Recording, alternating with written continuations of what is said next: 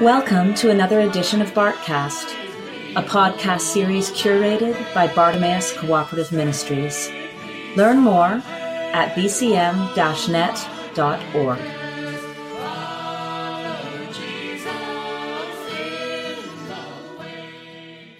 The themes for the readings of the waning weeks of ordinary time have to do with the last things, what's called in overeducated theology, eschatology.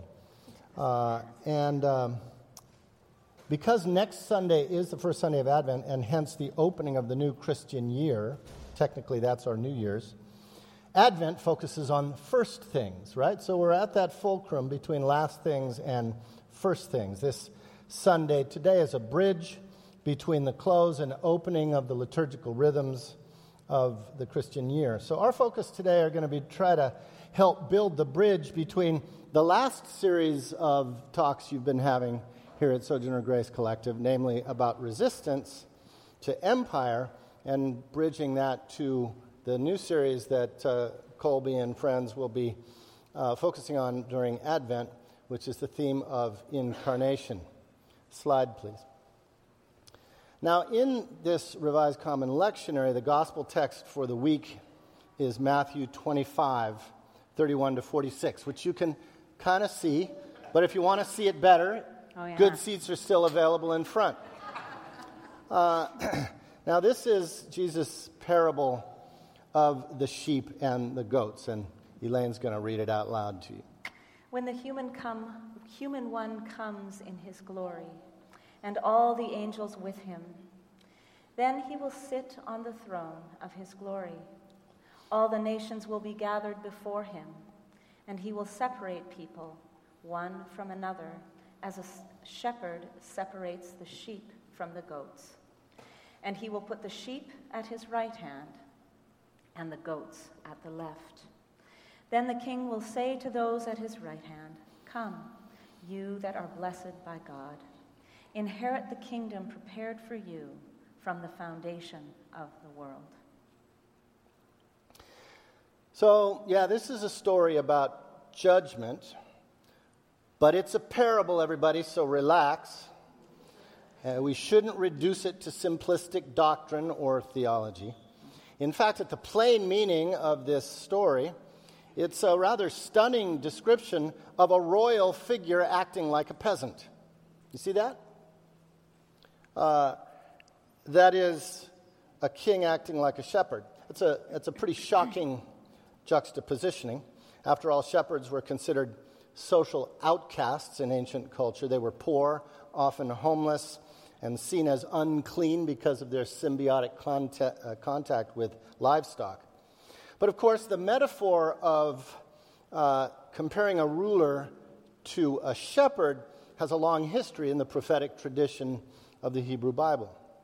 What this ruler/shepherd is doing in this story is what any pastoralist would do, namely, keep his different flocks in separate pens or fields.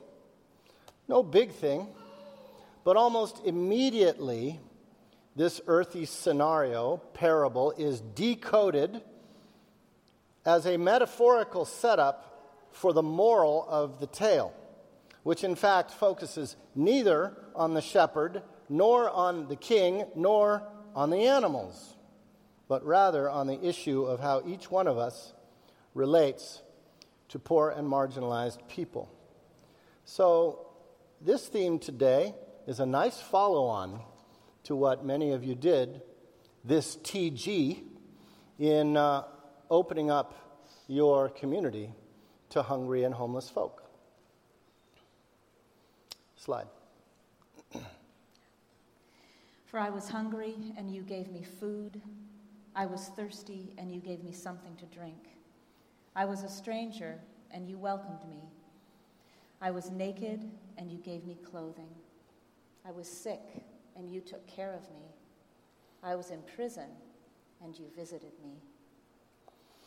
Okay, don't get all intimidated by the picture of Mama T there. This famous litany that ensues is singular in our gospel tradition, and it suggests that the risen Christ somehow mysteriously dwells in the battered bodies of the hungry, the thirsty, the stranger, the naked, the sick, and the imprisoned. And moreover, goes on to suggest that the supreme form of communion with that mysterious Christ is by and through tending to outcast bodies. And in so doing, the text further makes clear that Christ is anonymous, known only in those inconvenient and difficult bodies. Something that is repeated now, slide, in verses 37 and 8 for emphasis. Then the righteous will answer him, Lord, when was it that we saw you hungry and gave you food, or thirsty and gave you something to drink? And when was it that we saw you a stranger and welcomed you, or naked and gave you clothing? And when was it that we saw you sick or in prison and visited you? Bodies which inhabit places of pain and marginality and oppression. In other words, any and all of those forced by all of the formal and informal codes and systems and cultural imperatives of economic and social and spatial and racial apartheid to dwell on the underside of empire and its discontents. This is what Matthew elsewhere throughout his gospel calls the outer darkness. And the king will answer them, Truly I tell you, just as you did it to one of the least of these who are members of my family, you did it to me. So, I don't really know where else we encounter the risen Christ, where that mysterious one may or may not be in our world. But according to this story, the one place that figure is most assuredly present is in and among the least. Slide. Anybody ever seen this well-known image? Really? Well, now you have. This is called the Christ of the Breadlines. It was an etching by the artist Fritz Eichenberg, a Jewish Catholic refugee from Nazi Germany. And obviously, it was inspired by Matthew 25. Slide. Matthew 25, also animated during the Great Depression. These two folks, the socialist Dorothy Day and anarchist Peter Morin, to reimagine Christian faith as fundamentally defined by solidarity with poor folk. So these two started up the Catholic worker movement, which today has hundreds of houses around North America and abroad, including Mexico. Houses which are committed to feeding the hungry and radical hospitality to the dying and the homeless. Slide. Indeed, Fritz Eichenberg's work was adopted by the Catholic worker movement, and so you see here at the top the beautiful mural painted on the wall of the Los Angeles Catholic worker soup kitchen, which has been serving on Skid Row in Los Angeles 3 times a week, almost for 50 years now. Now, the vision of Matthew 25 has also, slide, influenced other Christian movements throughout history, from the 16th century founder of the Mennonite tradition, to which Elaine and I belong, Menno Simons. So you can see his definition of true evangelical faith. You got to give Menno some love and read it out there. Sure. True evangelical faith cannot lie dormant. It clothes the naked, it feeds the hungry, it comforts the sorrowful, it shelters the destitute, it serves those that harm it, it binds up that which is wounded, it has become all things to all people. Slide. All the way to the contemporary evangelical initiative called the Matthew 25 movement, which is all about defending undocumented immigrants. And you can find them at this URL, They are everywhere around the country, including here in Southern California. What all these movements have in common, and what Matthew 25 attempts to teach, is the indivisibly somatic nature of Christian faith and practice, which is grounded, slide, in a theology of the incarnation. Now, the notion of the divine taking on flesh was as scandalous in antiquity as it is today. But from this core New Testament conviction flows the rationale for protecting and nurturing and defending bodies, indeed all of life. The most famous articulation, of this in our New Testament is, of course, John 1:14, and the Word literally became a body.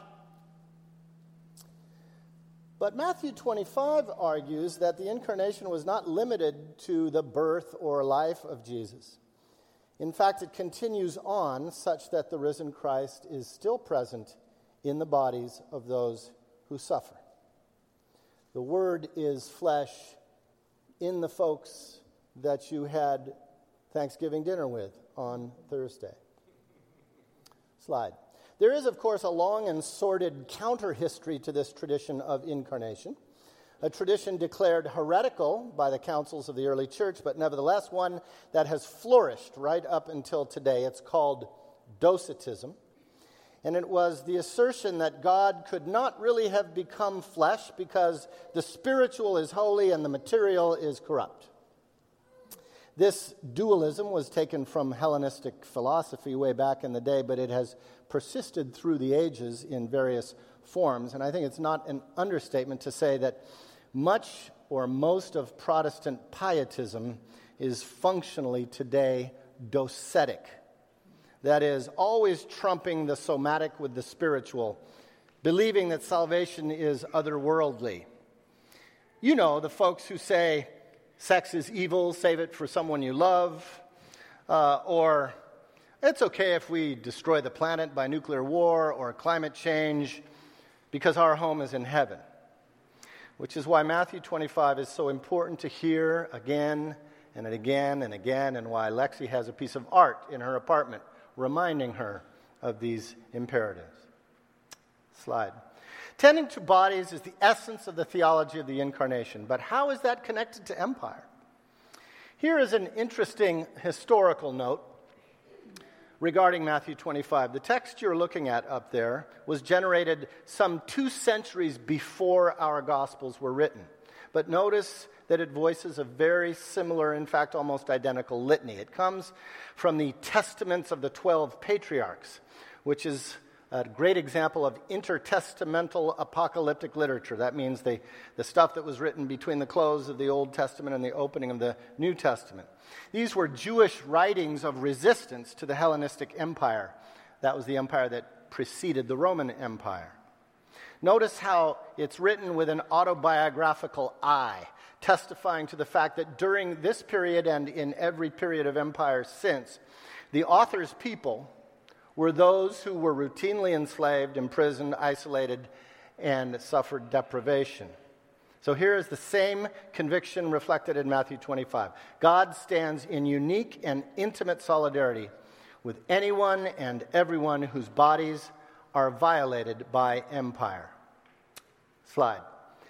Now, however else we might try to define empire, and I know that Colby has refrained from offering a definition of empire in his series, it is certainly understood to be that matrix of power that wages war on the bodies of the outsider, the enemy, and the outcast, both abroad and at home. In counterpoint, divine solidarity with these bodies, Dakota men in the largest mass execution in the history of the U.S., endemic poverty all around the United States, prisoners, or just the black body of Michael Brown lying in the streets of Ferguson. Solidarity with these bodies, The vision that was expressed so long ago by Jewish resistors to Hellenism, and again 2 centuries later in Matthew's Gospel in resistance to Rome, and then recovered by movements throughout the history of the church, including this one. This is not a call to practice obligatory charity to the unfortunate, an unfortunate term if ever there were, as a way of somehow guaranteeing our place in heaven. No, it's a challenge to stand with the criminalized, the outcast, the racial, ethnic other, to stand for justice. Incarnational faith is about tending to and defending vulnerable bodies, and thereby communing with the God who inhabits them, usually without us knowing it. But how do we embrace this challenge? This is probably best illustrated through a couple of stories about ordinary people like us who rose to extraordinary personal and political witness by tending to the bodies of the violated, even those of their enemies. So I want to tell 2 stories this morning. And both of them are from interviews that I did to write this book. And it's called The Ambassadors of Reconciliation. And there are 9 testimonies in here of, again, folks just like us, faced with extraordinary, difficult situations and choosing to be extraordinary people. And thus we have named them Ambassadors of Reconciliation. Are you going to do the slide part? I'll do the slide, yeah. He'll do the slide because I will get lost in these stories. Marietta Yeager's journey is marked by tragedy and agonizing grief. Yet, with her moral authority as the mother of a murder victim, she challenges all of us to disarm our hearts and practice forgiveness. On June 25th, 1973, Marietta's 7-year-old daughter, Susie, was kidnapped during a family camping trip in Montana. For 15 months, they knew nothing of Susie's whereabouts. Marietta told me, "I was catapulted into a very intense spiritual journey. Initially, I was willing to kill the kidnapper with my bare hands for taking my little girl and because of the terrible effect it had on my entire family. And so I made a year-long commitment to daily wrestle with God about forgiveness, justice, mercy, and love. Many, many people were praying for me, and it was a very long, gradual process. But during that year, I came to realize 3 things.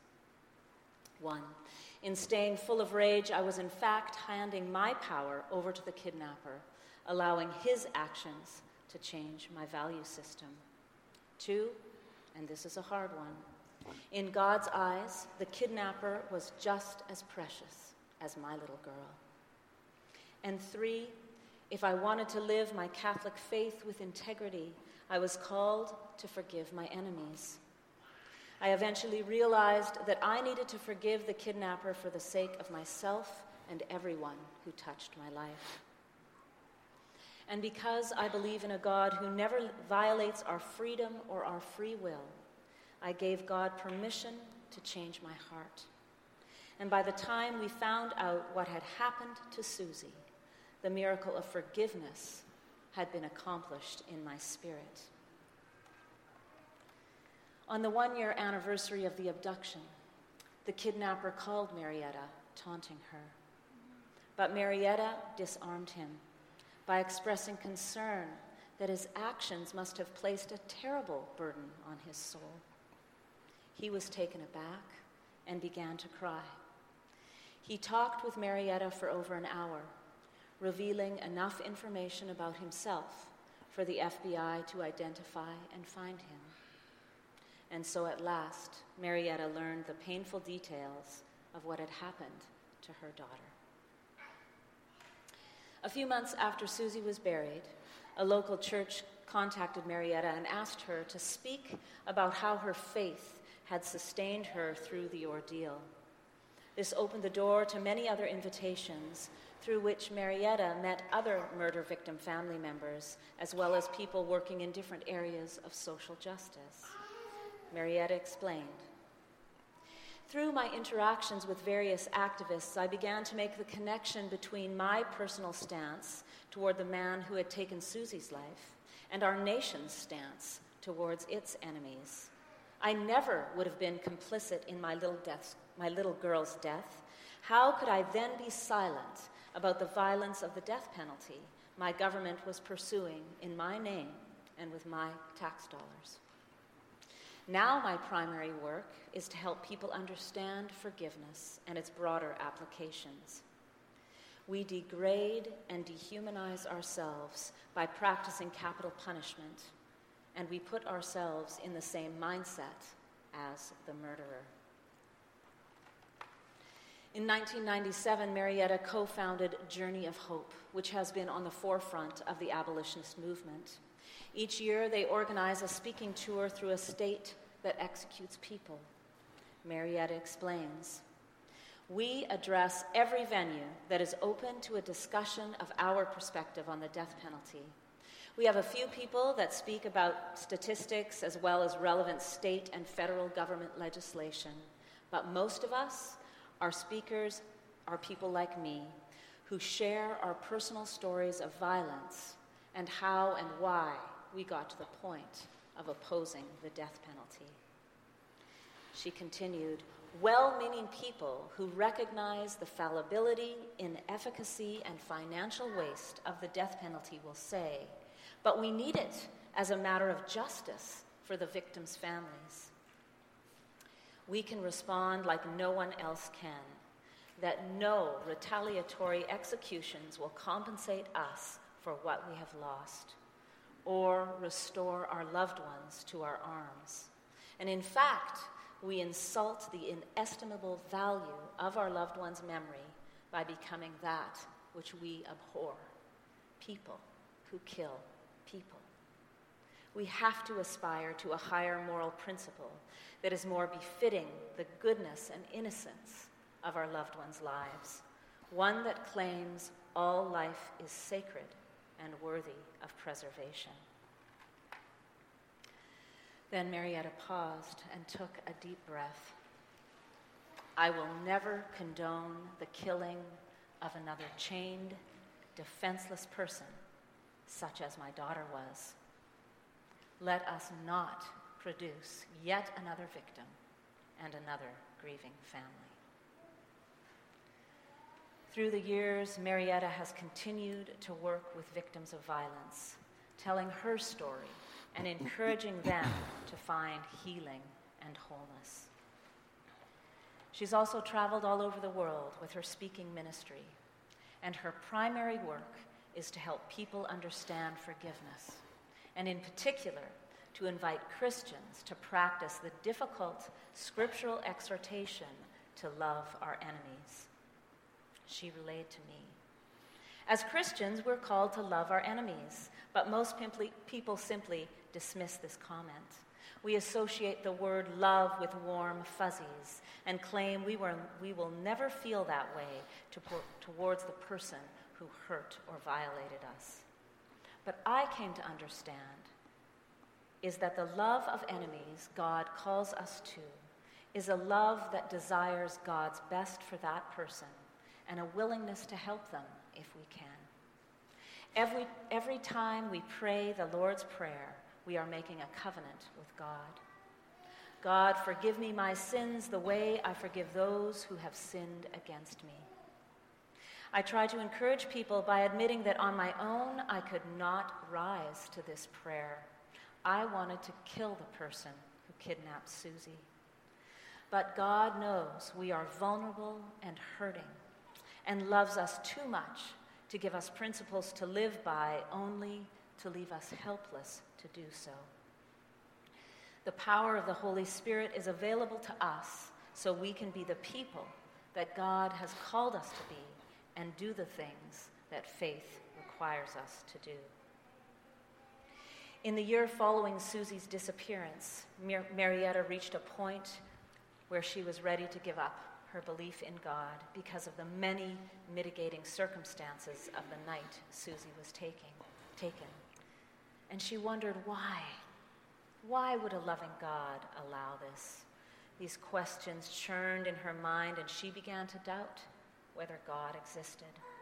But the more her reasoning moved in that direction, her spirit was saying, wait, I need the hope that God gives.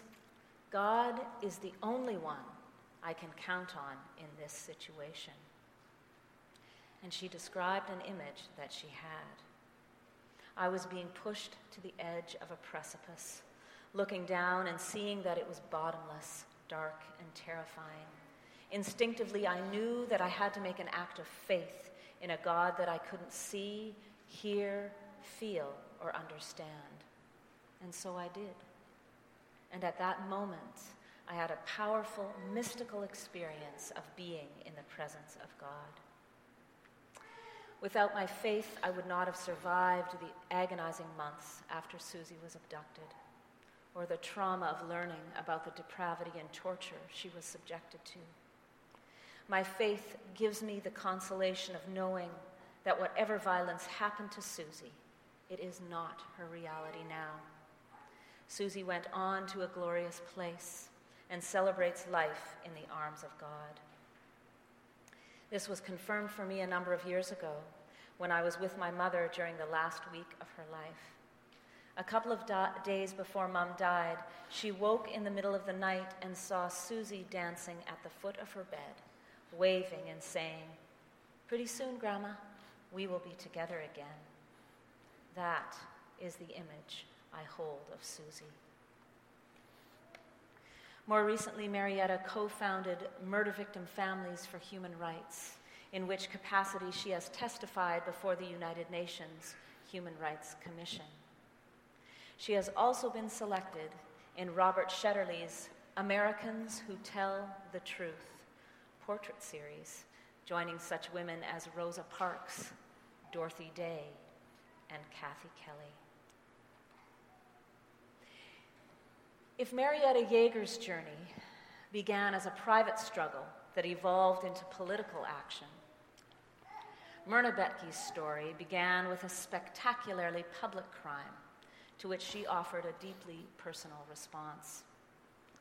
The abduction and torture of Marietta's daughter took place in secret, but the whole world witnessed the killing of thousands of people in the 9/11 attacks on the World Trade Towers. And one of those victims was Myrna's brother. Myrna told me, "I watched in numbing horror the unfolding events of that Tuesday as plane after plane crashed, wondering when will this end. I did not know in those first few moments just how personal this tragedy was to become. My family joined all of those you saw on the news, posting pictures of my brother on the streets of New York, visiting the area hospitals. It was on Thursday that we received confirmation that my youngest brother, Bill, was on the 95th floor of the first tower hit, in the direct path of Flight 11. The only official confirmation of his death to this day is his silence. While the 9/11 attack was used as a call to war by the leaders of our nation, some of the family members of those killed made poignant pleas that violence not be done in their loved ones' names, and instead turned their grief into actions for peace. Myrna was among them. Before 9/11, Myrna would not have described herself as a peace activist. She was a pastor of Freehold United Methodist Church in New Jersey, just outside of New York City. After the attack, her church opened their doors for all who wanted to come to pray. In our interview, she shared, "It felt like we as a church knew what to do. We gathered for worship on that very Tuesday evening. It was the place and time for raw emotions, grief and rage. We lifted our anger up to God and shook our fists. We needed a place and a biblical context for grieving and raging. The next night, we came together again, and we spoke of healing and shared communion. Once these immediate needs were taken care of, I found myself longing to make a response that would work towards redemption and restoration. I was fairly certain at that point that we were going to start bombing Afghanistan, and I asked myself, what can I personally do to stop this? Myrna continued, on October 7th, the bombing began. It was my brother Bill's birthday. And that year it also happened to be Worldwide Communion Sunday. The reality that the bombing would lead to civilian death was deeply troubling to many of us. We had the experience of firsthand searching through the rubble for our loved ones. We did not want to pass that to others. Because the war was being waged in their names, some 9/11 families organized themselves into a nonprofit group called September 11th Families for Peaceful Tomorrows. You see the quote here from Martin Luther King Jr. that inspired their name. They united in a determination that the death of their loved ones should not be a cause for more killing, and they committed to seek alternatives to war and working to end the cycle of violence. Talk about turning over tables. Thank you for that song this morning. The group represents more than 100 family members of September 11th victims and has subsequently been nominated for the Nobel Peace Prize. In June of 2002, Myrna was invited to go to Afghanistan as part of an interfaith clergy group. The delegation focused on identifying ways in which the faith community could support humanitarian projects in Kabul, including the rebuilding of schools, clinics, mosques destroyed during the U.S.-led bombing campaign. Myrna describes that experience. One of the most powerful moments in Afghanistan was spending time with a beautiful little girl named Amina. We spent the day together, playing and drawing pictures. Then I learned her story. One morning, Amina, who was 8 years old, had gotten up to make tea for her family. She was in the back of the house getting water when a bomb hit the front half of the house. Amina lost her entire family in that instant. She is the only survivor. When she spoke to our group, she stood and listed all the names of her family members who had been killed. I found myself thinking, no 8-year-old child should have to do this. As I was listening to Amina, a memory came flooding back. About 2 weeks after 9/11, I was talking with my father on the phone when he was interrupted by the state police. He said, the police just arrived and they want me to give a DNA sample. I felt so horrible that my father had to do that in order to identify his son. In Afghanistan, these two events powerfully came together, and it became clear to me that we are all called to build a world in which parents and children do not have to name their dead in this way. After Myrna returned from Afghanistan, she was invited to speak at a Shiite mosque in her community in New Jersey. She explained, the Shias have a long history of lament tradition. And after I spoke, a woman of the mosque came up to me crying, saying, we thought only the poetry of Arabic could express our lament. But today, you taught us that you can lament in English as well.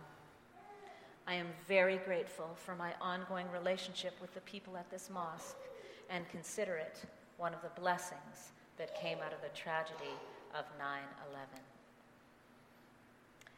After the attacks of September 11th, Methodist layman George Bush modeled the classic response of retribution, personalizing the evil of 9/11 in Osama bin Laden and launching massive retaliatory strikes against a country simply because bin Laden was resident there. On the other hand, Methodist pastor Betke modeled a creative, restorative response, taking personal responsibility by choosing to stand in solidarity with victims of war on the other side. Matthew 25. I want to close by noting one more story that is very local. The man you're looking at here was one of my mentors, the late Roberto Martinez. He worked tirelessly on immigrant human rights in and around San Diego. Roberto introduced me to the tough landscape of these borderlands, from the sweaty maquiladoras to the canyons where farm workers live in caves and plastic tents in the shadow of trophy homes. Roberto became legendary for his documentation of Border Patrol abuses, ranging from verbal abuse to illegal confiscation of documents, the deportation of legal residents, to maimings, rapes, and deaths in custody. Always looking for fresh ways to communicate the stories he saw daily, Roberto wondered 25 years ago whether perhaps a posada, that traditional Mexican form of community pageantry at Christmas that dramatizes the Holy Family's search for lodging. Any of you ever been to a posada? Yeah. Yes. Yes. He said, what if we did a posada at the border fence to recontextualize the bitter drama of immigrant homelessness? So began almost a quarter century now of the Posada Sin Fronteras, Posada Without Borders, in which people gather from both sides of that border wall to commemorate that traditional litany between the casero, the innkeeper, and his hard-heartedness. That would be the American side. And the Santa Familia, the Holy Family, asking for compassion and hospitality. It's a poignant moment in which we celebrate what it means to be a body with a wall running right through the heart of the congregation, just as it runs right through the heart of our church and our nation. The innkeeper's voice saying, "Ya se pueden ir y no molestar, go away, don't bother us," becomes poignantly tragic to recite on this side of that border fence as Border Patrol officers stand sternly by. So Elaine and I try every few years to get down from Ventura to the Posada Sin Fronteras. It's a place where we can truly celebrate the incarnation by being together in a body, being mindful of immigrant bodies. I was an immigrant, and you welcomed me. Matthew 25. As we said at the beginning, this Sunday is a bridge between your reflections on empire and your embrace of Advent. So the reign of Christ Sunday today stands as suspended between the end and the new beginning of the liturgical Christian year. But if you think about it, the story is the same. Matthew's gospel begins with the tale of how Jesus began life fleeing imperial violence as a political refugee, Matthew 1 and 2.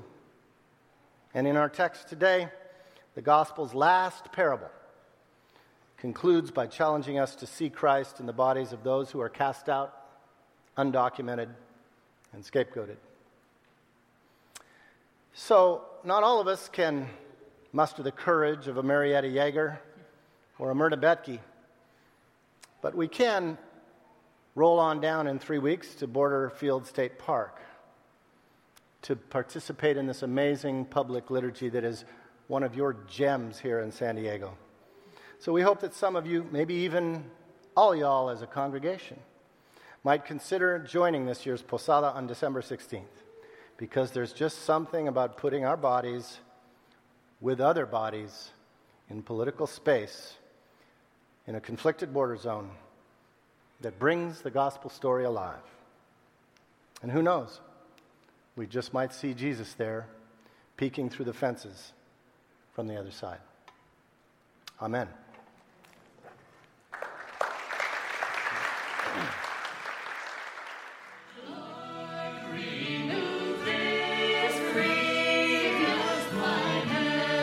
You have been listening to the Bartcast, produced by Bartimaeus Cooperative Ministries. To find our resources or to donate to support the Bartcast, please go to chedmyers.org. Thank you for listening.